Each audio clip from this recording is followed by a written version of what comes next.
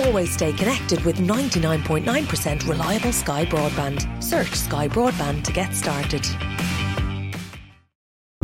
With many of us now feeling the bite of the soaring cost of living, a new report has found that a record number of Irish households are experiencing something called energy poverty.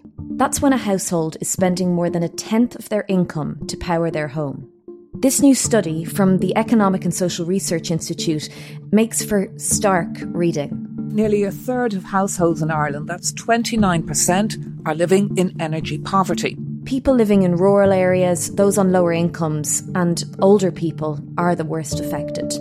We would have had requests for help for older people, maybe during the colder parts of the winter, going to bed at 6 o'clock, just so they could get under the covers so they didn't have to turn on the heating. That's very common. Tricia Kilty is Head of Social Justice and Policy at the Society of St Vincent de Paul. Others would be people on prepay meters, self-rationing. So, a lone parent who was trying to make the electricity credit stretch as far as possible, plugging everything out, sitting in the dark for parts of the evening. And, that's really, really tough on people. That really has a big impact on your mental health. The government has pledged to tackle the cost of living crisis in October's budget, but opposition parties say they need to act sooner. The Irish Fiscal Advisory Council, the ESRI and the Central Bank have all told the government that they have scope at this point in time to do additional measures to deal with the cost of living crisis, and they need to be targeted. I'm Sorcha Pollack and this is In the News from the Irish Times. Today, why are so many Irish people experiencing energy poverty and what must be done to help them? Barra Rowntree is an economist with the Economic and Social Research Institute, or ESRI. Barra, we heard in the intro there Tricia Kilty from St Vincent de Paul talking about the real impact of energy poverty in Ireland today. Can you explain what exactly is meant by energy poverty and just how many Irish households are now affected by this issue? Sure. So energy poverty, there's lots of different ways of measuring it and how hard people are finding energy costs. But one of the typical way and one of the common ways of doing it is households spend more than 10% of their net income. That's income after tax and after welfare transfers, pensions and all that. So households spend more than 10% of their income on energy to heat the home and then also electricity. So that's the definition of energy poverty we've looked at. And we've come up with an estimate based on recent price increases having lifted that share to almost a third, 29% of households. That's about 550,000 households in the country. That's been increased from in 2015 through the teens. It was at around 12-13%. So it's really those recent price increases that have lifted that share up significantly. So, Barra, can you tell me how much on average are people paying now for their energy costs and how much do these amounts compare to, for instance, June of last year? So what we are looking at is how they've changed over the last kind of almost 18 months. So back between January 2021 and April 2022, which is really when the prices started rising. And they started to creep up a bit last year, but then it's really the war in Ukraine which has lifted up prices. So we estimated that on average, households are spending €21 more a week on their energy bills. So that's just on energy and electricity. And that goes up to almost €40 more a week when you include motor fuels. That's just from the price increases again between January of last year and April this year.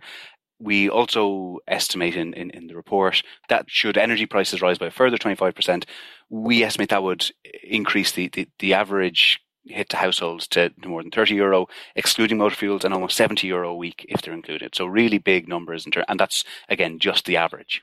Barry, you've referenced already that motor fuels are adding to people's financial woes. How bad are petrol and diesel prices at the moment? Yeah, so petrol and diesel prices are one of the fuel sources that I suppose have seen the biggest fluctuations in price. They kind of fell a bit during the start of the pandemic. But again, since between January last year and April this year, we saw petrol rise by more than a third, 37%, and then diesel rise by more than half, or by 56%. So that's obviously feeding through to what the price people are seeing at the pumps and the prices there, which seem to vary significantly almost day to day. But that really is one of the sources of fuel where there's been a lot of volatility. And again, a lot of that then related to the invasion of Ukraine by Russia. These latest ESRI stats in the report that came out this week that you co-authored, they cover January of last year to April of this year, but it does feel like prices have continued to rise a lot during May and June over the past basically 2 months. Do you have any idea, Barra, how much more people might be paying now? Yeah, so we're still waiting for, I suppose, the CSO stats on how these energy products have changed over that period in full. But there were reports of some of the electricity providers and gas providers talking about increasing their prices by 25% in May. So we modelled a scenario not dissimilar to that. So we looked at a further 25% increase in prices. And again, if you include fuel, that then brings the average hit to households up to €70 a week. So it really is then quite substantial. And it's not clear what's going to happen into the future and whether there might be any further increases or how long these elevated prices might last for. Tricia Keilty, you are head of social justice and policy at the Society of St Vincent de Paul. Were you surprised by the findings of this latest ESRI report on energy poverty? The findings are really stark, but they're not surprising to SVP, unfortunately, given the volume of calls we're receiving from people who are struggling to pay their bills, particularly energy bills. So far this year, we've received just over 78,000 requests for help, and that's up about 20% compared to previous years. And a lot of those households may have been struggling prior to this cost of living crisis, but for some, it's their first time reaching out to SVP for help. They may have been just struggling to get by, or maybe just about getting by prior to this, but now they've got a big bill and they just can't pay it. And I suppose this issue has been bubbling up since COVID-19 restrictions. And we would have seen this coming through our services, towards the end of 2020 and into 2021. So people were home more, they were using more gas and electricity. They were already getting bill shocks then once the moratorium on disconnections was lifted. So then we came into winter 2021 where people had very, very big bills already. And then they were met with the price increases on top of that. So we had a very challenging winter, very busy winter for our volunteers, and a very difficult winter for people struggling in poverty. But rising energy costs are just one part of an overall dramatic increase in the cost of living, with inflation now around 8%. Are food prices, housing and other costs becoming, I guess, almost impossible to meet for those who are worst off in Irish society?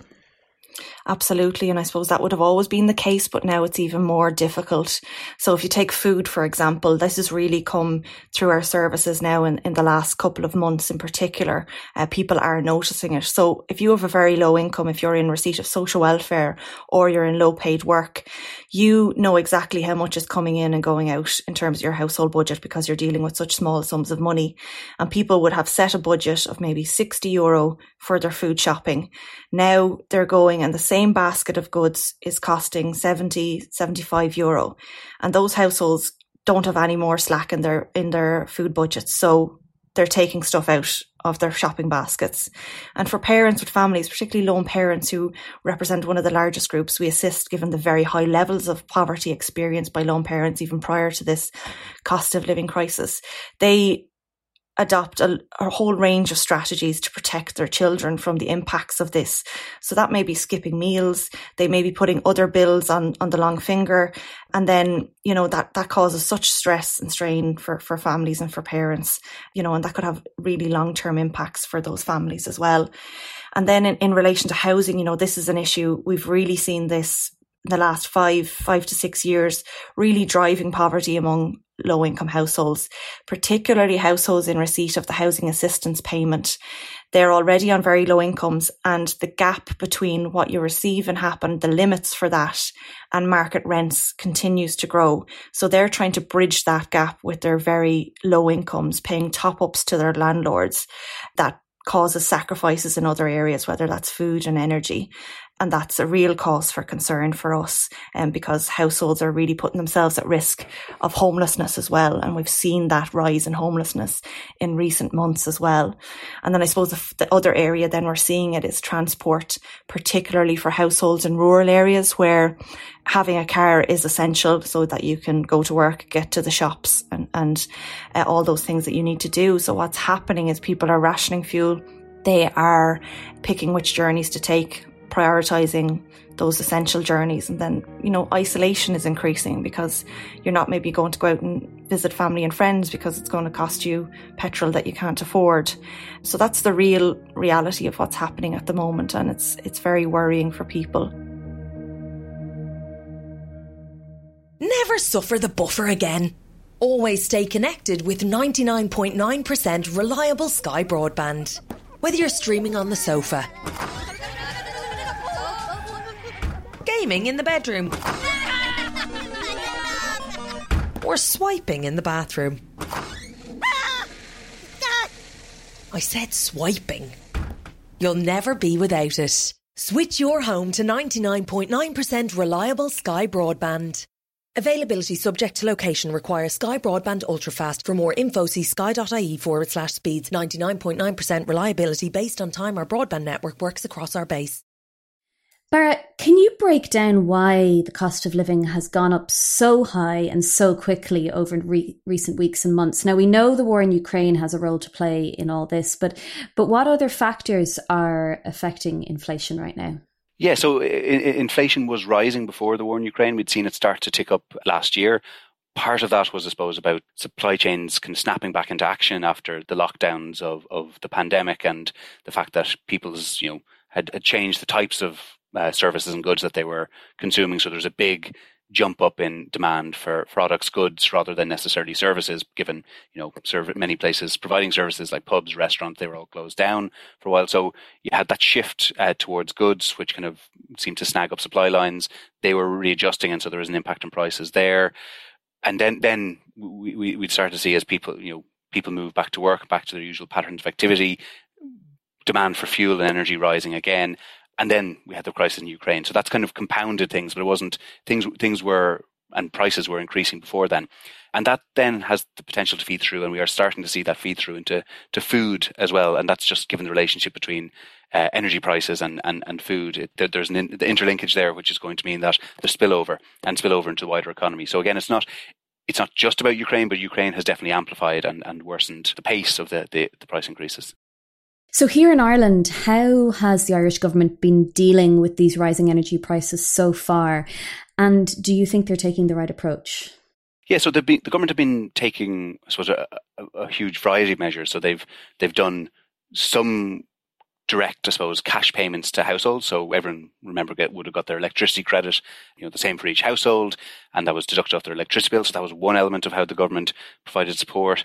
Another element was that it kind of accelerated some of the changes to welfare payments that were announced last budget. So they brought forward some of the increases. They cut public transport fares, but then they've also cut indirect taxes on fuels. And so there was a temporary cut in the rate of VAT that applied to gas and electricity, and then also to excise duties on fuel. And so there's a real mixture of measures there. One of the things I think we point out in the report is that providing the support to households through cuts to indirect taxes on fuels is not a particularly well targeted way of giving that support. So again, we know that the households who've been most adversely affected by the price increases are lower income households, older households, and those households living in rural areas, simply because they spend more of their income on those types of goods. But by cutting taxes on indirect fuels, what you actually do is you give most support in cash, and so cost terms, to the households who spend most on those products, which again tends to be actually higher income households, because they tend to have larger houses that cost more to heat. They tend to drive more or have multiple cars. And so from that point of view, those kind of tax measures haven't been particularly well targeted. And also they have, I suppose, an additional disadvantage, which is that they blunt the incentive that the economy as a whole has for people to move, to shift away from fossil fuels and to make investments in energy saving behavior and technology.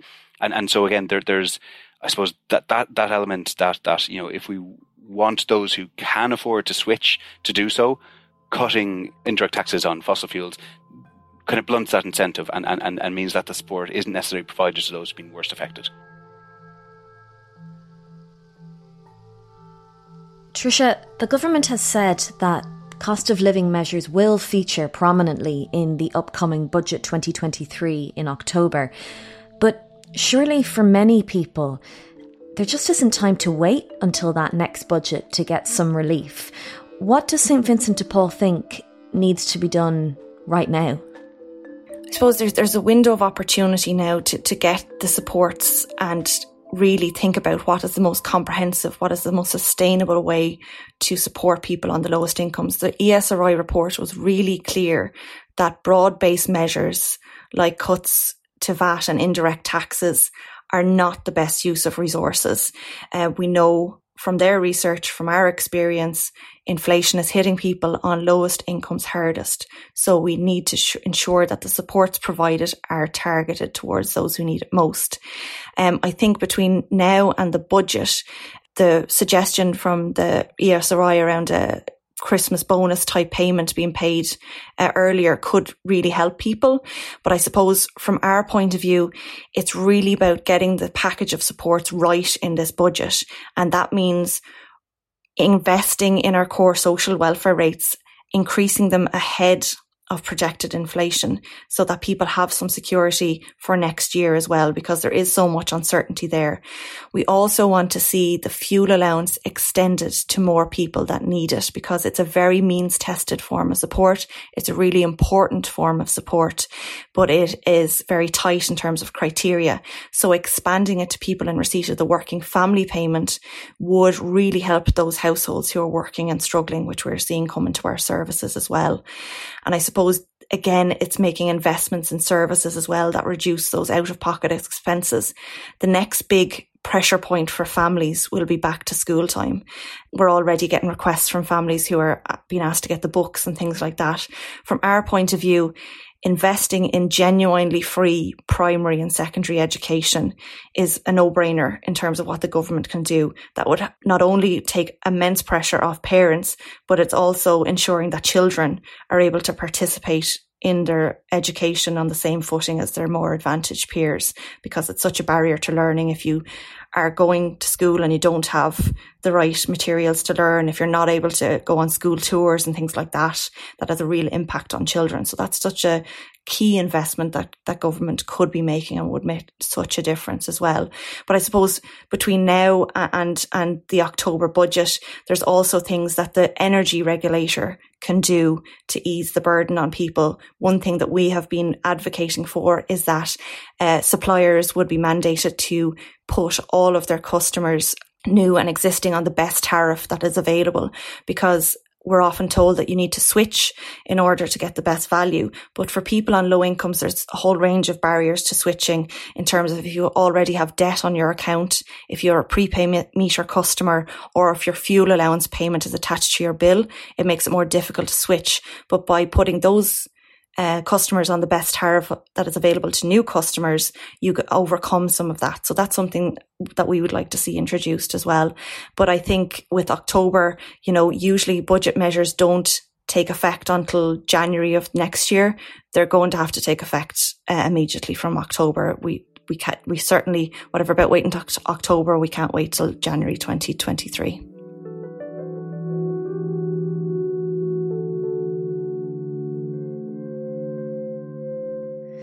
Barra, has Ireland dealt with these kinds of energy crises before? And how did we get through them? Yeah, so we have seen previously in Ireland and around the world big fluctuations in energy prices. So maybe the most notable example is in the 1970s, the early 1970s, the oil crisis then. And one of the ways that Ireland responded around that time was by maybe trying to find domestic sources of fossil fuels to substitute towards. And so there is a uptick in the use of peat. Of course, that we kind of now realise that has also some implications and impacts on achieving our greenhouse gas emissions targets, and also public health. So that's one of the things that's been in the news recently. So that's not necessarily a guide to how we might approach this one, but rather the way forward, particularly in the medium to longer run, seems to be more about pushing towards renewable energy resources and moving away from fossil fuels entirely rather than substituting between different types of fossil fuels. When do you think the inflation and the rising costs will stop? I mean, how high can prices really go? So yeah, that's one on which it's really hard to know. I mean, it does depend on ultimately political factors probably, and also how, I suppose, how aggressive central banks are in lifting interest rates. For something where the source of inflation is more about fossil fuels, and we're kind of importing that, there's not going to be much of an impact on the price of fossil fuels by interest rates rising. So, there's only so much that central banks can do there. So it really then does kind of come down to, well, what happens to the conflict in Ukraine? What happens to global demand? If we have a global recession, it will, maybe dampen the demand for fossil fuels a bit, but then people's incomes and jobs are likely to take a hit. So it really is hard to see. And even though maybe people associate economists a lot with forecasts, it's something that I think we're not particularly fond of doing, and for good reasons, that we can't foresee the future, and a lot of these things are fundamentally just down to political factors. This is a bit of a forecast question as well, but there was research carried out last month by Permanent TSB into the cost of living, and it found that nearly half of younger people were still optimistic about the possibilities of earning more money in a year's time. And this compared to just a quarter of people feeling this way overall. Why do you think younger people are more hopeful that we'll emerge quickly from this? So that might, and I suspect is probably down to the fact that, we typically see earnings growth at its peak when we're in our 20s and 30s. So if you look at kind of the life cycle profile of earnings, it tends to be people see very rapid pay increases, even on average, not for everyone, but on average, over their late 20s and 30s. And that's really the steep part of the earnings profile. And that comes from, people getting promoted early on to their jobs, or finding a job that better suits them and pays better. So young people, even though they might not be particularly optimistic about the future generally, it's reasonable that many young people might expect to see their own earnings increase, because they're at kind of that accelerated part of advancement in their careers. But then this kind of goes back to research I think we published about a year ago, that actually if you look across generations, younger adults are not doing as well as you might expect. So previously we would have seen that each successive generation would have higher earnings at, say, they're age 30 than the last, but that's not necessarily true at the moment, and that's a cause for concern, maybe for policymakers, and now the bounce back in labour market and just how strong that's been maybe glosses over that, or maybe it's a cause to be hopeful that the labour market has actually now recovered for younger adults in a way that it hadn't after the financial crisis. Maybe there is something there that young people are genuinely hopeful about and seeing and experiencing, in which case that would be great, because they really have had a hard time over the last few years, and up until the pandemic, and even during the pandemic, they were really being adversely impacted in the labour market. So they're due a good run at this stage. Barra Rowntree, thanks so much for your time today. Thank you, Zerga. That's all for today. Thanks to our guests Barra Rowntree and Patricia Keilthy. This episode of In the News was produced by Jennifer Ryan. We'll be back on Wednesday.